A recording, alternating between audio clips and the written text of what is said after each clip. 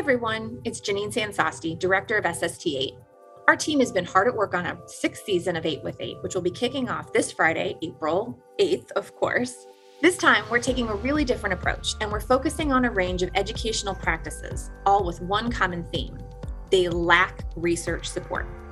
Yep, that's right. We are focusing on what not to do. Okay, not really. You know us at SST8 well enough to know that we're not going to do a whole podcast season only on what not to do. But we were really intrigued by a recent book by Persida and William Himmeley called Why Are We Still Doing That? Positive Alternatives to Problematic Teaching Practices, which was published by ASCD in 2021. This book focuses on 16 problematic practices that continue to be well established in many schools today, despite ample research showing that these practices are pretty ineffective or in some cases even harmful.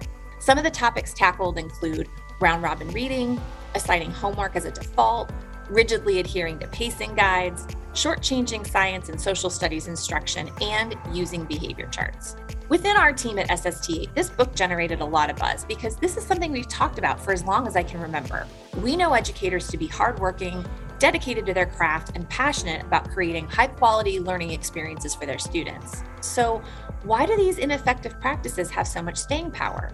The authors provide a powerful quote from Dylan Wiliam in their introduction, and I'm going to share that here. Teachers learn most of what they know about teaching before they are 18 years old.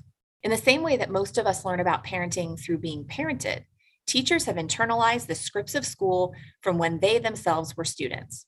Even the best four-year teacher education programs will find it hard to overcome the models of practice their future teachers learned in the 13 or 14 years they spent in school as students. Wow, let that sink in for a minute. That makes a lot of sense.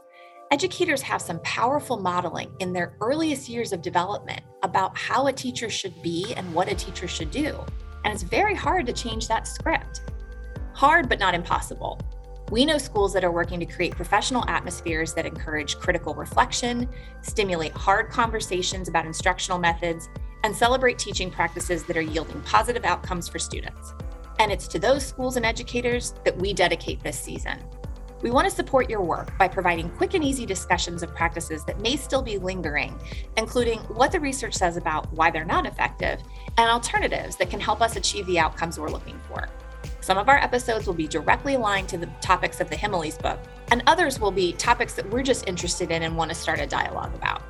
As always, we'll give you a blend of short, actionable episodes and a few deep dives, including an interview with the authors of the book at the end of the season, which we're super excited about.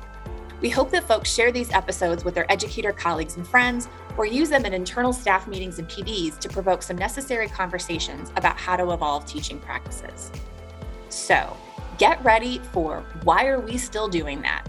8 with 8, 6th season, coming to your favorite podcast app or the Anchor website starting this Friday, April 8th.